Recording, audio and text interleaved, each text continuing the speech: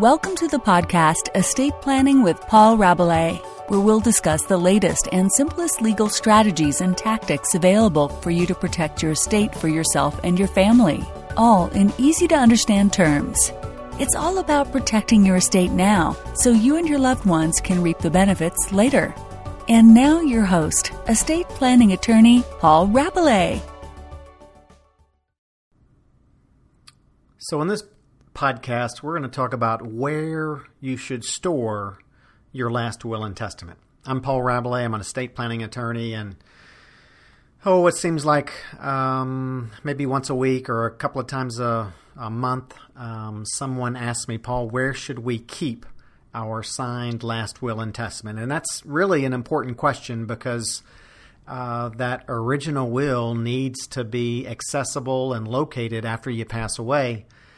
Because the original needs to be filed at the courthouse as part of the succession, or also known as probate proceeding, where oftentimes an executor named in the will gets confirmed, and a judge oversees the distribution of the assets to the people and organizations that are named in the will. So it's really a critical document. And I guess it's probably safe to say that there's no perfect place to keep your will, but let's talk through these options. So some people say, well, Paul, I just really don't need to talk about where I keep my will because it gets filed at the courthouse. Well, your will doesn't get filed at the courthouse. There is no provision for filing of the will at the courthouse until after you pass away.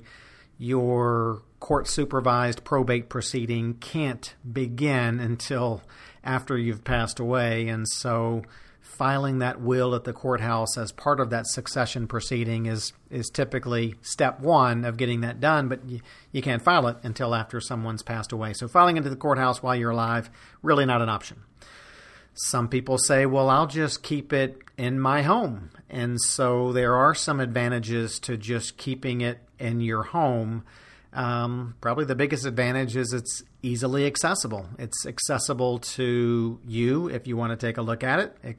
It's accessible to the people who perhaps you name as executor, so they can get things started right away. It's in the home and easy to find and access. Well, the disadvantages are, back when we had Hurricane Katrina, a lot of people's wills were in their home, and their wills and other important legal paperwork got washed away with the flood. We saw that in Katrina, particularly in the New Orleans area, and then we saw it happen again back in the 2016 flood in the Baton Rouge area. A lot of people just lost all of the paperwork that they had left in their home, and that's a serious issue. If you do keep it in your home, I suppose the best place may be some kind of waterproof or fireproof safe, preferably one large enough or built into the structure so that, a theft is prevented.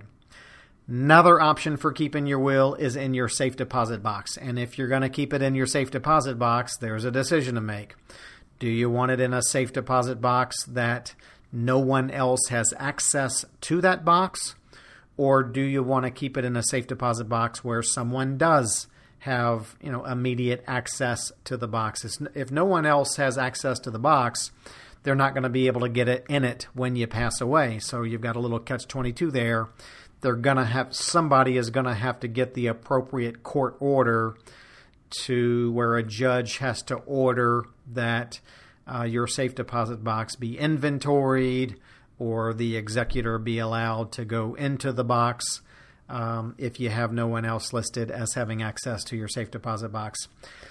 A lot of people do put their will in their safe deposit box, and they make sure that one or more family members are also listed as people who would have access to the box. And so that's a way for people to put their will or other important legal papers in a safe deposit box, but have others that they trust have access to it. Another place where some people keep their wills is with their attorney. I've really never been a big fan of you keeping your will in your attorney's office for a couple of reasons. One, attorneys' offices come and go. And it's kind of not like the old days where maybe you had a few law firms and lawyers stayed with those law firms throughout their entire career, just like in the corporate world where people would get a job and stay with their corporate job for the rest of their lives. Attorneys move around just as much as the public moves around. The other issue is when you leave your will with an attorney, then when you pass away, the surviving family members are sometimes put in a difficult situation where they're required to go back to that attorney to get the will. And then when they go back to that attorney, there's some known or unknown thing going on there where the attorney has an expectation that he's going to handle the probate. And sometimes those surviving family members don't necessarily want to use that attorney for the probate. And so it gets awkward there. And so for those and other reasons, I think that's why it's important perhaps to consider naming some place or someone other than your attorney as the keeper of your last will and testament.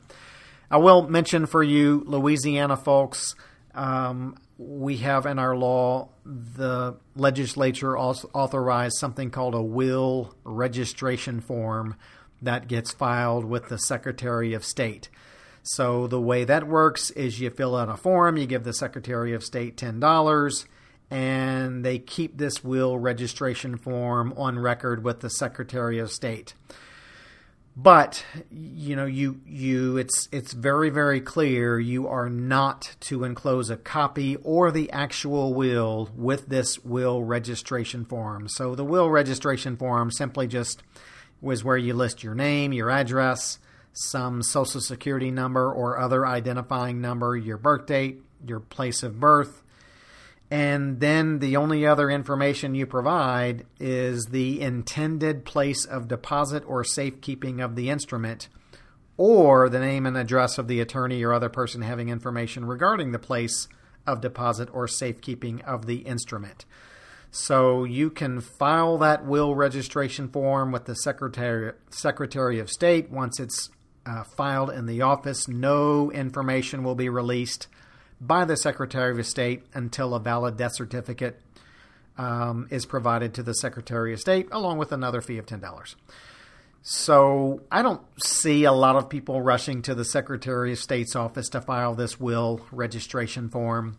But it really is an important issue. And I guess the bottom line is to let those trusted people, whether that's your spouse, maybe it's one of the children or one or more of the children, maybe it's some third party, let them know of the existence and the location of your will so people aren't left wondering, whether you had a will and if so, where it might be. So several different issues, no perfect answer, but that should give you an overview of the different possibilities. I'm Paul Rabelais. Go ahead and punch the like button or the subscribe button, and we'll keep you informed. Have a great day.